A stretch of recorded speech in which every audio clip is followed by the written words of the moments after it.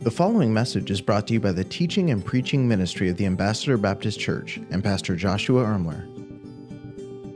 Well, good morning, church, and welcome.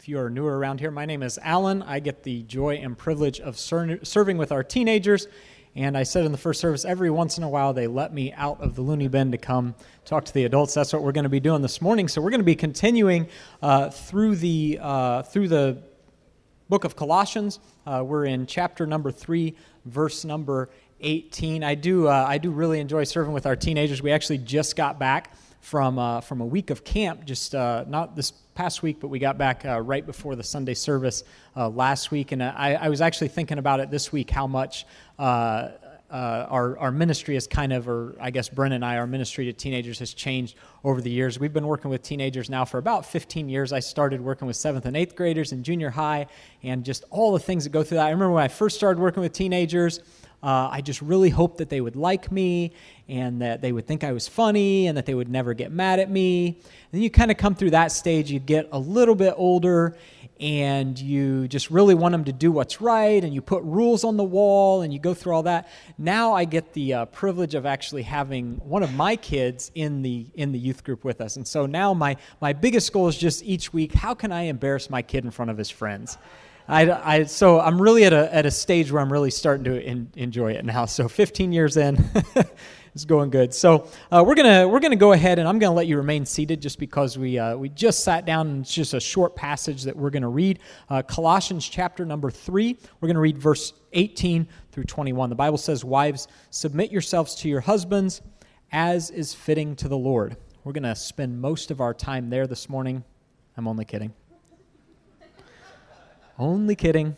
I know some of you would like for us to, but we're also going to go on to verse 19. "Husbands, love your wives and don't be bitter toward them." Verse number 20 says, "Children, obey your parents in everything, for this pleases the Lord. Fathers, do not exasperate your children so that they won't become discouraged." And so what we're going to be going through this morning, I'm just going to kind of warn you up front. A lot of these verses, we've just read these verses, and there's some very kind of imperative commands here, right?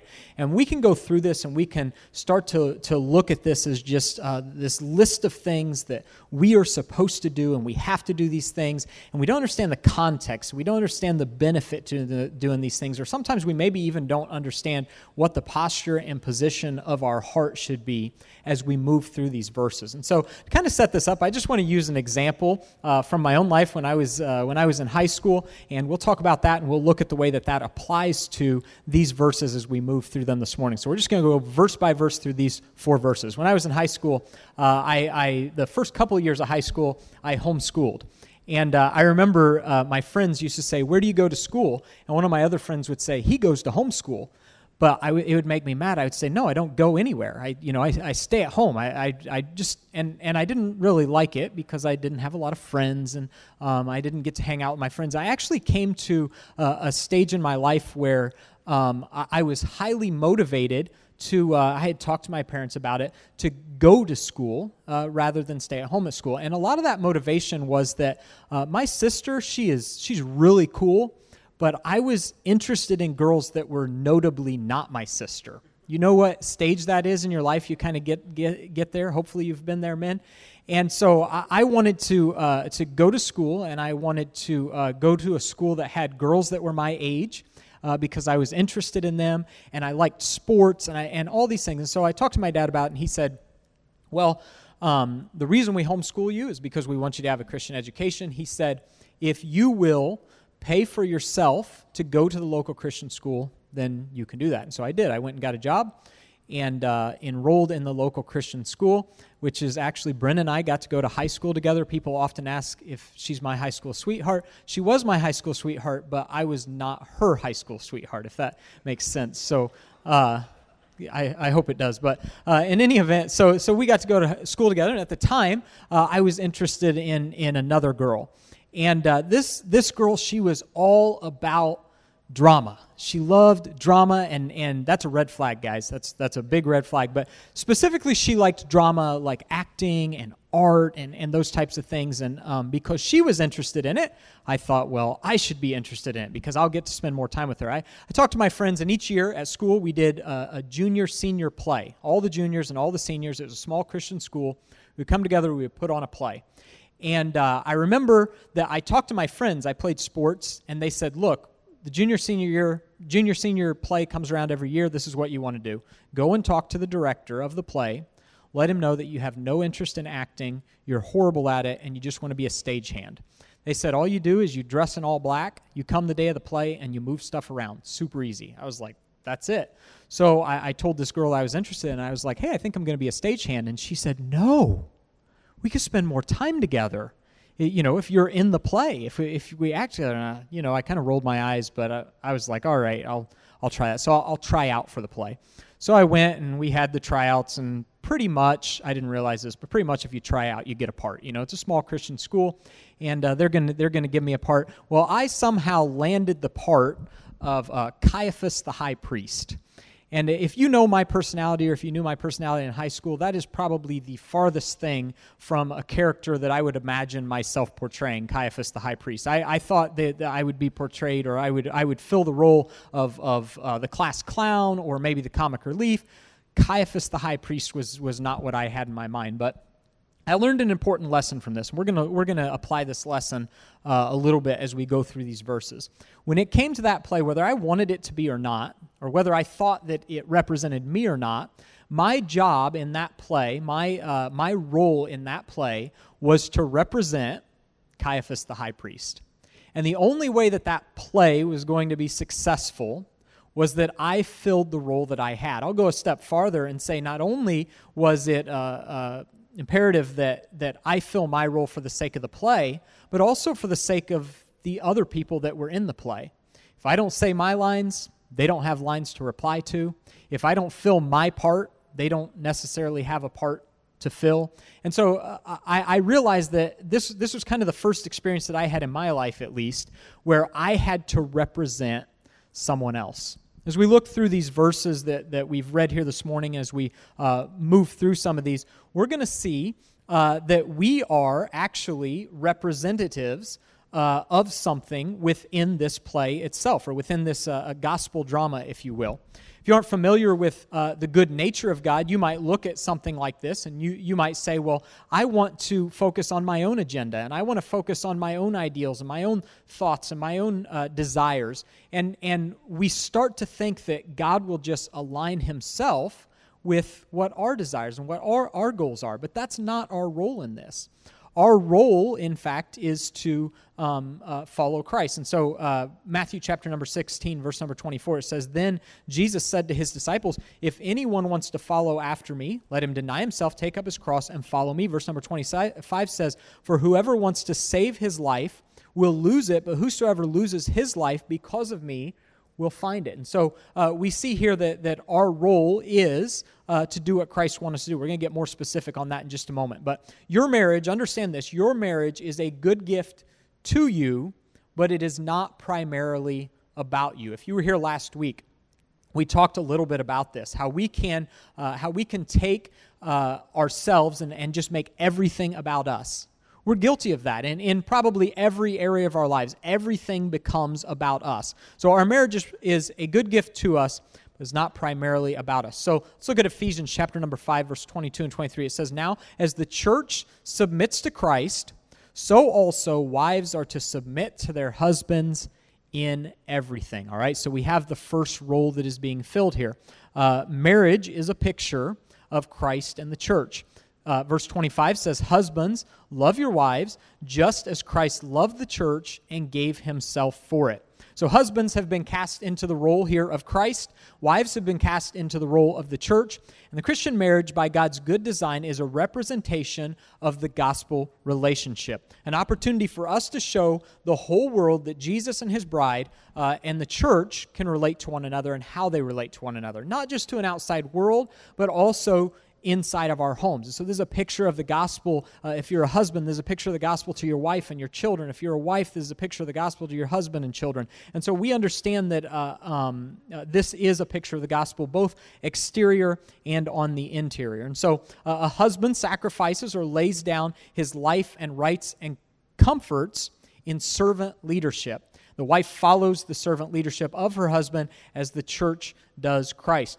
When this works as it should, it's an amazing picture to the world of the gospel. These are complementary roles. He lives his life for her good. She graciously follows his lead. It's beautiful not only to an outside world, but perhaps more importantly to those within our household. All right, so we've kind of covered through all that. Let's jump into the verses themselves. Verse number 18, this is literally going to be our outline. It's just going to be verse by verse by verse. We've got 4 verses to cover here, and the Bible says ladies first, so we're going to start with wives right here. Verse number 18, it says, wives, submit yourself to your husbands as is fitting to the Lord. Now, this is probably a verse that we're actually all familiar with. We've probably all heard this verse. We've probably heard it quoted and misquoted. We've probably heard it taken out of context. Hopefully we've heard it within its context.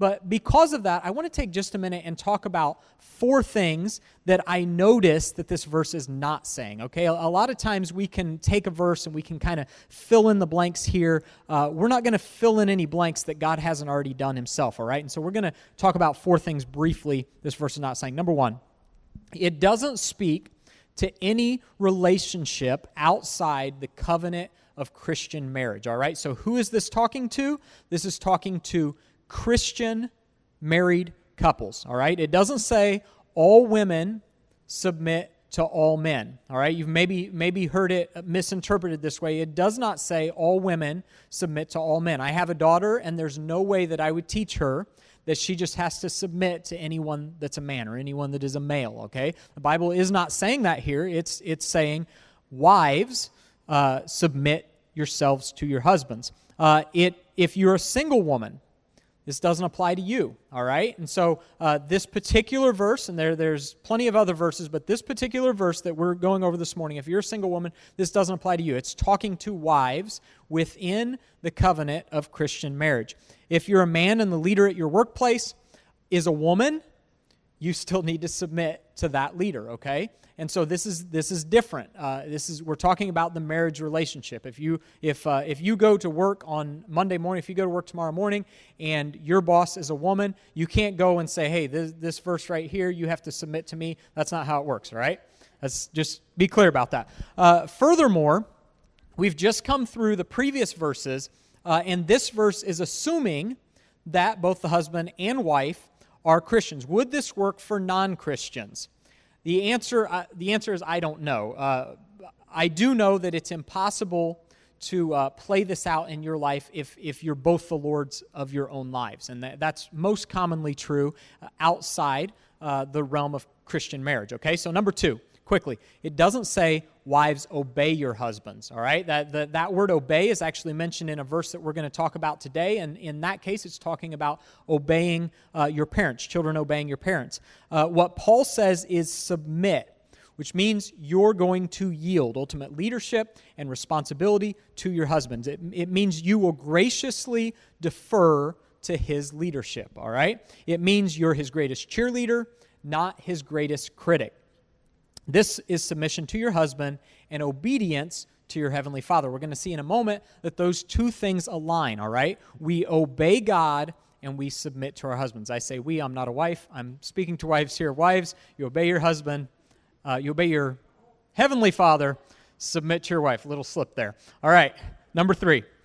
This does not address men. This is not written to men, okay? This can't be your life verse, guys. We were joking in staff meeting on Monday. We were talking about life verses. I said, I'm studying the sermon. I think this is going to be my life verse. It doesn't work like that.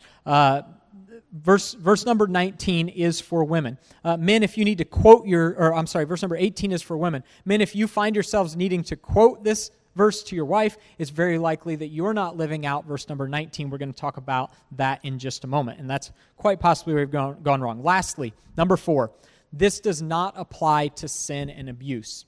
It says there, as is fitting to the Lord. If your husband is asking you to steal or to cheat on your taxes, you're off the hook here, all right? You don't have to submit to that because it says, as is pleasing in the Lord. Here's a good test. If God and your husband disagree, who's right? Very good, class. We're doing good. This is never speaking to an abusive situation. Ultimately, your goal is to please the Lord. And if you're in an abusive situation, what would please the Lord is to get a restraining order and a can of mace and stay away from it, all right? That's what is pleasing to the Lord. And so this is not speaking about an abusive situation. Now, I tried to think of maybe an illustration that I could come up with that would help us to better understand what the Bible is speaking of as it pertains to this particular relationship in wives submitting to husband. And maybe this isn't perfect, but this is something that I thought of. I fly, maybe not as often now as I used to, but I have flown quite often. And whenever I get on a plane, I always get on, and the first thing I do is I look to my left, there's a pilot and a co-pilot sitting there, right? I just take a peek, I make sure they look sane and with it, that they're not drinking, that they're capable of taking the plane off and landing the plane. I'm just making sure everything looks good, and then I go on and I take my seat. But I've noticed whenever I look up there, there's always a pilot and there is a co-pilot. They're both facing the same direction.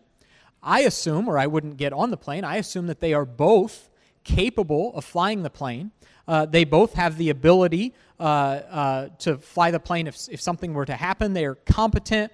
If something didn't go well, the co-pilot could take over and fly. And so that is the relationship that these two have. I'll go a step farther and say that we have a friend in Indiana, and his job is actually to offer further training to pilots. And so if there's a pilot that regularly flies, there's constantly updates and new training that they need to take care of. So he goes and he acts as the co-pilot in order to train them further to do their job better. Now, I'll say that the way that he got to that position is that he's probably often a better pilot than the actual pilot that's in the seat, but his role, the role that he fills, is that of a co-pilot. That's not to say that he's less capable. That is not to say that he's less competent. That is to say that the only way that this works is for both of them to fill their role. And so the co-pilot here is always going to defer to the pilot, always going to allow the pilot to make those decisions. Submission, and that's what we're talking about here. And so I want to make clear that the Bible isn't saying that the mother in the household is less capable of making a decision. Oftentimes I've found that my wife is more capable of making a decision. And in fact, oftentimes I will seek her advice before we make a decision. The way that this often looks is that we actually come to agreeance before we make a decision. But the Bible addresses what do we do when there is a situation where we can't find that agreement, and it says that the wife submits to the husband. And so, pretty clear there. Let's move on to number 2. Number 2, we're talking about husbands. Big point number 2. Actually, I skipped. I want to go back here just a little bit on wives. Wives, don't see this verse. I just want to make this important point. Don't see this verse as an imposition to you. It's not. It's an invitation for you to show the gospel, all right? And so don't look at this verse saying that you have to submit. Here's this imposition that's been put upon you. This is an invitation for you to show the world the picture of Christ in the gospel. All right, number 2. Husbands. Verse number 19 says, husbands, love your wives and don't be bitter toward them. So guys, we have 2 things here, all right? Where again, this outline is literally just the scripture. We have 2 things. Number 1 is a do. Number 2 is a don't. We're going to say it out loud here. What is your do? Love your wives. That was really good. Number 2, don't be bitter. That was pretty good. All right, we'll work on that later. Love your wives.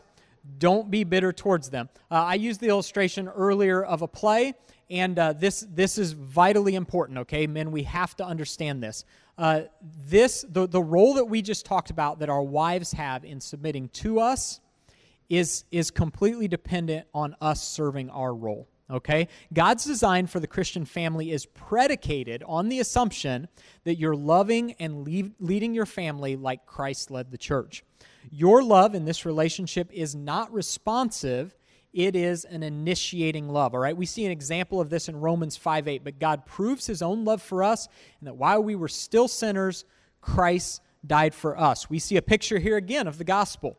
Jesus didn't respond to our obedience with love. He initiated with love, and that brought about our obedience, all right? So we've talked about this actually already in this series. I think it's pretty clear, but it's important that we understand what our role is and what our posture is in carrying out this role. So husbands, in this marriage relationship, we have to understand that this relationship is not 50-50, all right? I think that's what we often think about this relationship in, okay? And so when I look at my wife and something's not going according to plan, I say, well, if she would come half the way, I will come the other half the way. And that's not at all what the Scripture's teaching here. Again, we look at our model, which is Christ. We see that this is initiating. That means when she's coming 20%, we're still going 100%. If she's coming 50%, we still are going 100%. That is our role. That means that while she's nagging you, you still love her, right? When she's not submitting to you, you still love her. If she's fighting for control, you still love her. If she's not loving you back, you still love her. When she locks her keys in the car, and it's 110 degrees outside, and you have to go and get a coat hanger and stick it down in the top of the car door and fish her keys out of her purse and then pull them out and unlock the door. That's just a random thing I thought of off the top of my head. If something like that happens, your job is to love her. When she's got morning breath, right? She's got morning breath and she's a little bit grouchy. I assume most of you wives don't go through that. Mine does. If that happens, it is your job to make her some coffee, get her a toothbrush, and love her, right? Just love her. It's our responsibility. This is an initiating love. It's not responsive. And this is true in so many realms of our lives, right? We look to be responsive rather than initiating. If this is going to play out the way that the Bible has painted it here, men, we have to fill our roles. Second part, I will say under that. So we're still talking about love. We said, first of all, we initiate. Secondly, we sacrifice. Your wife's command to submit to you assumes that you're not living a life for your own joy, all right? That wouldn't be sacrificial. You work hard. You live a life that's dedicated to your family. Your life isn't dedicated to video games or to hobbies or to fishing or to your job. Your life is not dedicated to those things. That's not to say that those good things can't be a part of your life, but your life is dedicated to your family in a sacrificial way. When you do get home from work and it's been a long day and you're tired, this means that you spend time with your family. You're a spiritual leader. You pray for them and you pray with them. That is the role of the husband as the Bible is laying out here. Your wife's role, again, assumes that you are fulfilling your role. You're the initiator, and you are willing to sacrifice. So under love, we are the initiator, and we're willing to sacrifice. The second part of that verse says, don't be bitter. Let's talk about that for just a second. There's no room in a Christian marriage for you to raise your voice, to raise your hand, to intimidate, discourage, disparage. Some versions would say, don't be harsh with them. And so our role within this, naturally, oftentimes, this isn't always true, but oftentimes God has naturally made the husband bigger, a lot of times louder, more confident, all of these things. And God didn't give us those attributes so that we could crush our wife. That's so that we can protect her. And so we have to understand why God has blessed us with the things He has blessed us with, why God has blessed her with the things that He has blessed her with, and those things both help us fulfill our roles. The God of heaven and earth is the ultimate example of all of this, right? We have a God who's all-powerful. He's the creator of all. He could crush us at any moment. And how does He posture Himself with us, the church? He protects us. That is again, the role that we are fulfilling. So ask yourself this question, men, before we move on here. Ask yourself this question: does your wife feel loved? I've thought about this question myself at times, and sometimes I maybe don't want to know the answer, whether or not. Sometimes I think I do know the answer. And if you're in that position, maybe we can go back and we can look at some of these things about how we can make our life, or our wife, feel loved. So wives, submit. Husbands, love, and don't be bitter. I want to point this out about these verses before we move on to the next one. The Bible here gives us principles and parameters. It doesn't give us play-by-play instructions. Now, why is that? This is true because the Bible transcends culture and transcends time, and the Bible is applicable today and 100 years from now and 100 years ago. And that doesn't work in a play-by-play situation. We follow these principles and parameters. And let me give you a few examples here. There aren't necessarily a lot of details about how all of it gets worked out, but we do know that we're to follow what the Bible says here. So if you're going to have these principles go through a play-by-play in your everyday life, you need to be a student of your spouse. This isn't always easy. Sometimes, for some of us, it's easier than others. For some of our spouses, it's easier than others. We need to be a student of our spouse. Men, something that you do to show your wife love might be the same thing that my wife hates, okay? Every relationship is different. And I have to know and I have to understand this. I used this example in the first service. I think it's a pretty good example. Hunter, one day when he gets married, I just imagine, I could be wrong about this, but I just imagine that he will sing to his wife. He sings up here every week. He has a great voice. I imagine his wife will enjoy him singing to her. My wife does not want me to sing to her. She has no desire for that. In fact, there are times she's heard me singing, not to her, and she's asked me to stop. So she has no desire for that. And so I can't just mimic what I see played out in one relationship and take that play by play and move it into my own relationship. These are principles that are gonna look different couple to couple. Ladies, your husband may have the gift of sarcasm, all right? I enjoy that. It doesn't bother me when Bryn uses sarcasm or if she says something that might seem mean to me. Sometimes she does that, and it doesn't bother me. The truth is there are some men that may crush them. They don't like that, or maybe that's not the love language that they have. And so we have to understand, both men and women, that every relationship is different, and that God has given us principles and parameters for that, but that doesn't mean we can follow the play-by-play from someone else's life. I think this most often can be played out when you look at your parents, right? You look at your parents and you say, man, they have this beautiful relationship. I just wish that my relationship could be as beautiful as my parents. And then we start to take the play-by-play and we realize that my mom is very different than my wife, very different. And the things that my dad did that might make my mom happy are not the same things that would make my wife happy. And so we follow these principles and parameters. I'll give you one more example of this. Whenever a holiday rolls around or a birthday or anything like that, I'll be honest, my personality, I'm just not really big on that. I personally, if nobody gets me a gift on my birthday, it just absolutely does not bother me. Part of that, just to be honest, is I'm a little bit of a selfish person. If I want something, I just go and I buy it for myself. And so it makes it where when birthday time comes around and my wife says, "What do you want for your birthday?" I don't know. If I wanted it, I already bought it, okay? And that's my personality, okay? And so, but my wife, I know this about my wife. My wife, one of her love languages is gift giving. I recognize that. She doesn't want me on her birthday or on our anniversary, and I'll be completely transparent. I'm horrible about this, but she doesn't want me to just go to the store and buy a generic card and go get a gift card and drop it in and just drop it off to her. She wants me to pick something out that I saw, and that thing made me think of her. And she wants me to put it in one of those bags that have all the Kleenexes hanging out of it. You guys know the things I'm talking about, and the little handle, and take that ribbon and make a bow out of it and put it up where the dog can't chew it up. She has all these desires.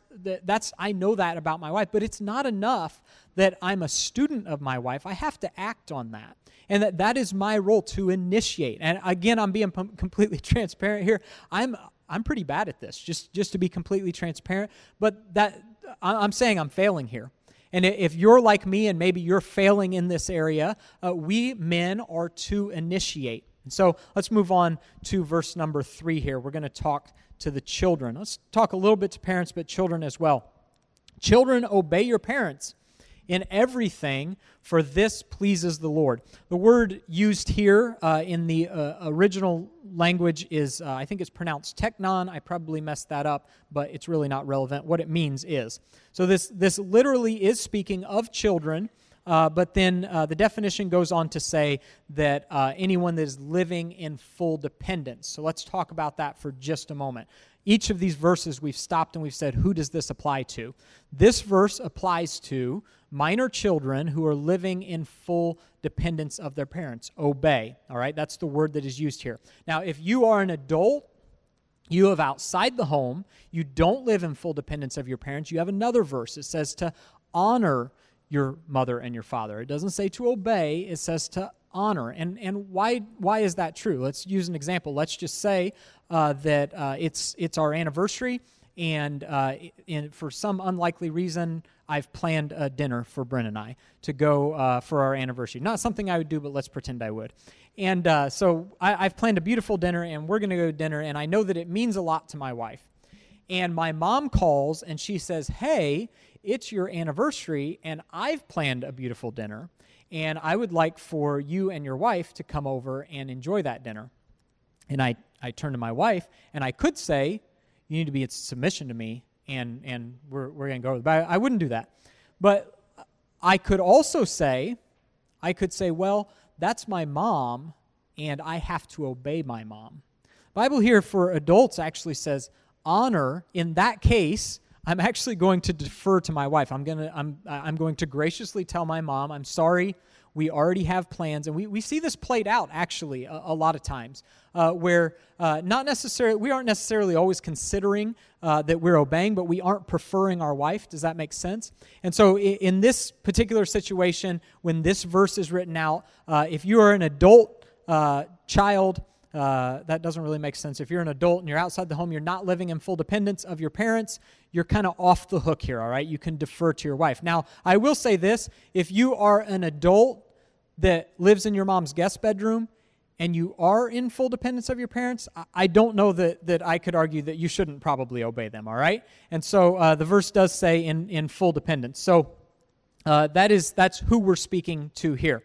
Now, when this letter was written, it was the norm that children were placed in a lower place in society. And so this verse here, as it's addressed, and again, I said that the Bible transcends time and cultures and all of that, but in this particular time when this was written, it was most often true that parents or that children were very subservient to their parents. Now, if we look at society today, if we look at American society and the way that all of this plays out today, it's most often the case, not always, but most often the case, that it's actually the opposite, okay? And so the Bible paints a beautiful picture here of the gospel and the way that the home should be laid out. What the Bible says is that Christ is at the center, and then around that you have the parents, and then outside that you have the children, and so all of this, it plays out in a certain way. What we see most often in our homes today is that the children are at the center, and then we have the parents, and then Christ is somewhere around the outside. So how does that play out practically? There are a few ways.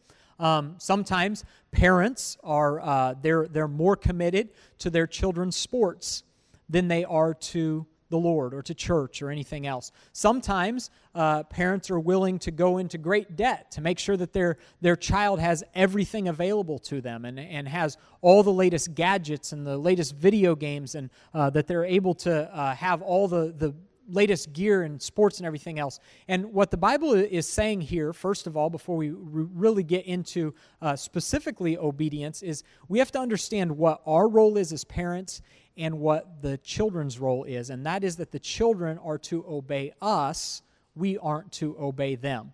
And so that means that when it's Sunday and it's time for church and Johnny has a basketball game or a baseball game, and he says, I would rather go to a baseball game than go to church, we make God the priority, okay? I want to say this about that. I love sports. I've always really loved sports. I love that my kids play sports. We have a lot of kids within our church and within the youth group that play sports. We make it. I think we've been to at least nearly, probably not all, but we've been to nearly every one of the kids in the youth group. We've been to one of their games or multiples of their games. I genuinely love sports. I played all through high school. I played for 4 years in college. Before we moved here, I coached at our local high school for 5 years, high school basketball, and I love it. My kids play sports.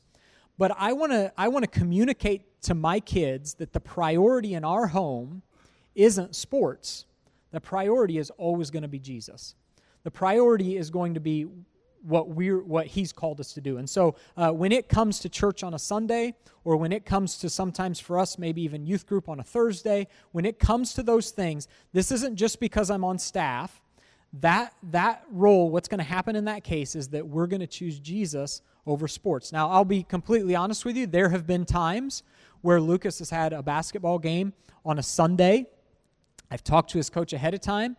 We've come to church, and the second church was over, I didn't stay around and talk to any of you. We got in the car, and we went to the ball game because I enjoy sports. In fact, I think kids should play sports. I think that it's a great thing for your family to get around. It teaches them a lot of principles and a lot of things that they can apply to our lives. I am 100% for sports, but when it comes to sports in our home, as the Bible lays out here, Jesus is always going to take priority. So now let's address the kids. Just a few things here. This section is predominantly to children.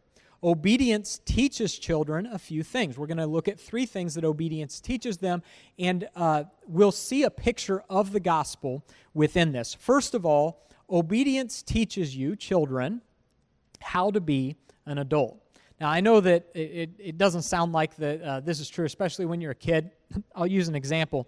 If I were to leave here this morning, I'm already getting hungry, so I'm going to wrap it up here pretty soon. But when I leave here and I want to go wherever we're going to go for lunch, maybe it's home, and I'm so hungry that I get in my car, I don't put my seatbelt on, I get out here on the road, burn rubber, and I'm off to the races. And then a police officer turns on his lights and wants me to pull over. And then I don't pull over. I just keep going. And eventually, he catches up to me. He's going to write me a ticket. He's probably going to put me in jail. And then I'm going to lose my job and my house. We're going to live in a van down by the river. It gets worse. What I'm saying is that as you become an adult, obedience doesn't go away. The stakes just get a lot higher, right? If Lucas disobeys me, I'm not going to put him in prison. I'm not going to put him in jail.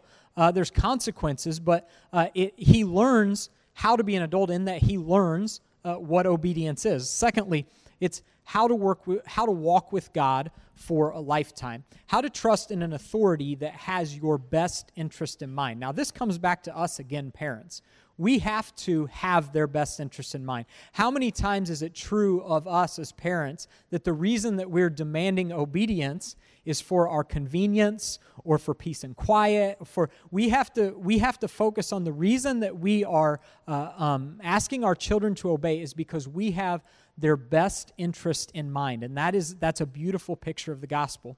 We look at Christ, and we look at how He has asked us to obey Him, and how that plays out in our lives. The reason that I choose to obey the Lord is because He has my best interest in mind, even when I don't know that and I don't understand that. There are times, truth be told, that when it comes to something that God wants for me and something that I want for myself, we disagree on that. There are times that I disagree with God. Tim Keller said, if your God never disagrees with you, you might just be worshiping an idealized version of yourself. There are times that I want something for myself than God wants for me. But I have to understand that ultimately what He wants for me has my best interest in mind. He knows more than I know.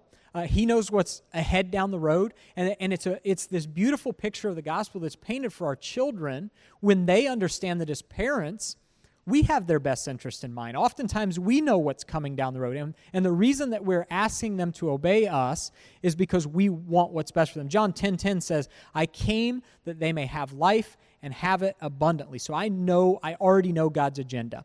It's that I would live my life to its fullest potential even when I don't understand it. So children, obedience is for your long-term joy. It is for your long-term joy that you learn to obey. Lastly, under that, children, this helps you to understand your need for the gospel.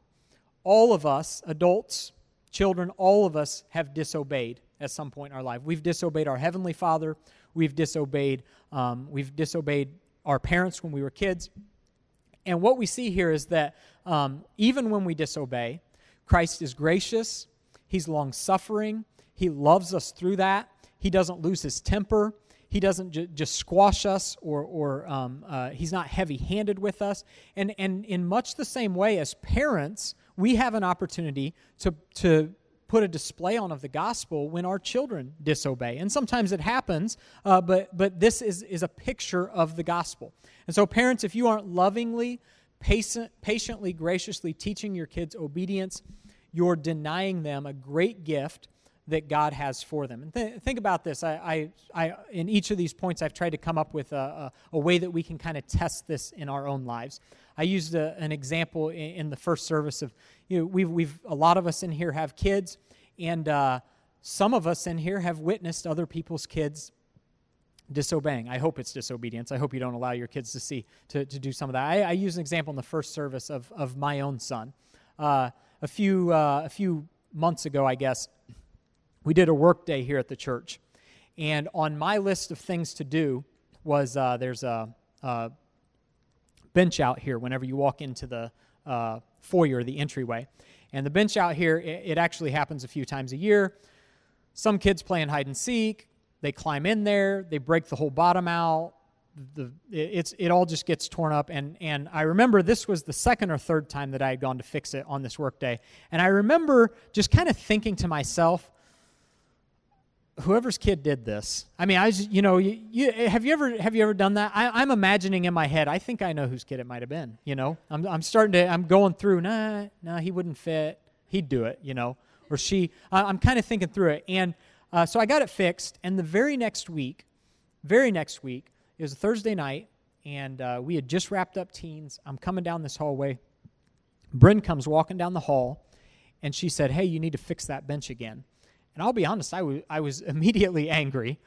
I was like, what in the world? I just fixed that. If somebody would keep an eye on their kids, we wouldn't have to be fixing everything around here. We got to fish them out of dumpsters and the street and trees and everything else. Somebody would pay attention to their kids, this wouldn't happen.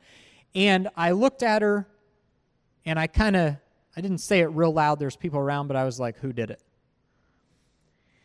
And she said that it was our adult-sized preteen son, our kid, who's way too big to be climbing in there, had climbed in there and busted the whole bottom out of it. And I looked at Bryn, and I told her in grace and love, this is your fault. This is your kid. I was busy. You were supposed to be watching him. This should have never happened. Now I've got to go and fix this thing again. And I remember Lucas walked in. He knew what he'd done. But I remember he was standing behind Bryn, and I looked at him, and he looked at me, and neither one of us had any words to say, but we had an entire conversation right there. Have you ever had one of those conversations with your kid? And what I'm saying is I really wanted to act out ungraciously in that moment, but I saved that. I put some extra nails underneath for the next time he climbs in there. He'll remember it. Not really. I maybe should, just to discourage that, but I haven't actually done that. But in any event, we need to show grace. We need to show grace to our kids and help them to understand that this is a picture of the gospel. And so it is in their best interest to learn to obey. Lastly, let's look at verse number 21. The Bible says, fathers, do not exasperate your children so that they won't become discouraged. And so this particular verse, it does say there at the very beginning, it addresses fathers specifically. I don't think that it would be taking this verse out of context to say that this could apply to parents. Probably, more likely than not, fathers need this verse more, but I think that parents in general shouldn't exasperate your children and cause them to become discouraged. I like the way the King James says this verse. It says, provoke not your children to wrath. And if you look later in Hebrews, the Bible says, provoke unto love and good works. And so very literally here, the Bible is saying, don't provoke this way, do provoke another way. Don't provoke them to wrath. Don't cause them to be discouraged. Provoke them unto love and good works. Provoke them to obedience instead of discouragement might be another way to say that. All right, we'll wrap it up with two things here. How do we provoke our children unto obedience? First of all, we do that with our time. We see a picture of this with our Heavenly Father. Do you know how I know best what God wants from me, what His desires are for me, and know best how I should obey Him? I know that by spending time with Him. The more that I spend time with my Heavenly Father, the more I understand His good nature, the more I understand what He expects from me, the more I understand what brings Him pleasure. And the same is true in any relationship that we have. Husbands and wives, this morning, we already really addressed this, but if you want to understand and know your husband or your wife, spend time with them. That's a lot of what dating is about. When you're dating, you realize a lot about your spouse, and you don't have to ask them. You've spent time with them. I mentioned this a little bit earlier in the sermon. I said that Bryn likes to give and receive gifts. She's never told me that. I've spent time with her. I recognize that she gives people gifts. I recognize the pleasure that she gets when she receives a gift. I've only come to that conclusion by spending time with her. And if we're going to provoke our children unto obedience and love and good works, and they're going to have the correct posture in that obedience. They're not obeying us because they have to. They're not obeying us because if they don't, they're going to be in trouble or they're going to get something taken away. And I'm not saying that that's not appropriate. What I'm saying is that we want the posture of our children in obedience to be that they love us, they know us, they understand us, and that they know that we have their best interest in mind. The way that we're going to do that is to spend so much time with our children that they know what we expect from them. The example I used a moment ago, I'm sure all of you have been in that boat, that you've looked at your child, you've never said a word. For some of you, you've looked at your husband or your wife, and you've never said a word, and there's a whole lot of communicating that's happening right there. That only happens because we spent so much time with one another that we know and we understand. And if we're going to provoke our children to love and good works and obedience, we have to spend time with them. Secondly, we'll wrap it up with this, with our words. We spend time with them in order for them to understand that without words. But words are also important. Words can build up and words can tear down. Words can cut deep. All of us have experienced both of those on some level. I use an example in the first service, actually, of a time I remember with my dad. And I actually remember, I don't know why this sticks out of my head. It's always stuck out in my head. But it was a time that he said something to me that was positive, and it stuck with me. It was something that I remember. It's actually so silly that it's not even worth repeating, but we were in a church service, and I remember my dad just leaned over to me, and he said some kind words. And I remember in that moment what I felt like. I remember audibly thinking the words in my head that my dad loves me. I remember thinking that he wants what's best for me. All of these things came just by some words that he shared with me. Now, all of us are different. My dad, his personality would probably not be to share those kinds of words on a regular basis, and that may be why it meant so much to me in that moment. I'll be honest, that's probably not my personality. I am not likely to always share those types of words with my kids or to write them letters, and that's not to say that I shouldn't or I should. But I'm not necessarily one that does that on a regular basis. But what I want to pull away from this is that those words, whether they're positive or they're negative, especially in a child's life when they're vulnerable and they are impressionable, and those things that are said to them make an impact on their life. I use the example of when I was a kid. I probably was 7 or 8 years old when those words were said, and for some reason, they still stick out in my head. And that doesn't happen in the same way when you become an adult. So if you're going to love your children, if you're going to provoke them to obedience, this is going to happen with your words. And those words aren't going to be heavy-handed words. It's not going to be that you yell immediately when something doesn't go your way, or when they disappoint you, when they upset you, or they do something that they're not supposed to. It's going to be that we provoke them to love with oftentimes kind words. And you can provoke your children to obedience with kind words. How many times, I've been guilty of this myself, how many times have you just had enough with your kids? And immediately you take it from here to here. You've grounded them from everything for 10 years. They're never going to get an allowance. They'll never be able to date or get married. They can't, you've gone as far as you can go. We've probably all done this. And really, we're only hurting ourselves, because at the moment that we take it from here to here and they take it to here, we have no place else to go, right? We've shown all of our cards. We've grounded them from everything and taken everything away. what the Bible's teaching us here, and again, I'm not saying that it's not appropriate at times to discipline your children. It is appropriate. It's appropriate to provoke them to do the right thing. But the Bible is saying that with our words, that we can do that in love. And oftentimes I think that you'll find that this is a much more effective approach than just always going to those unkind words. And so what can we take away from all of this morning, these 4 verses?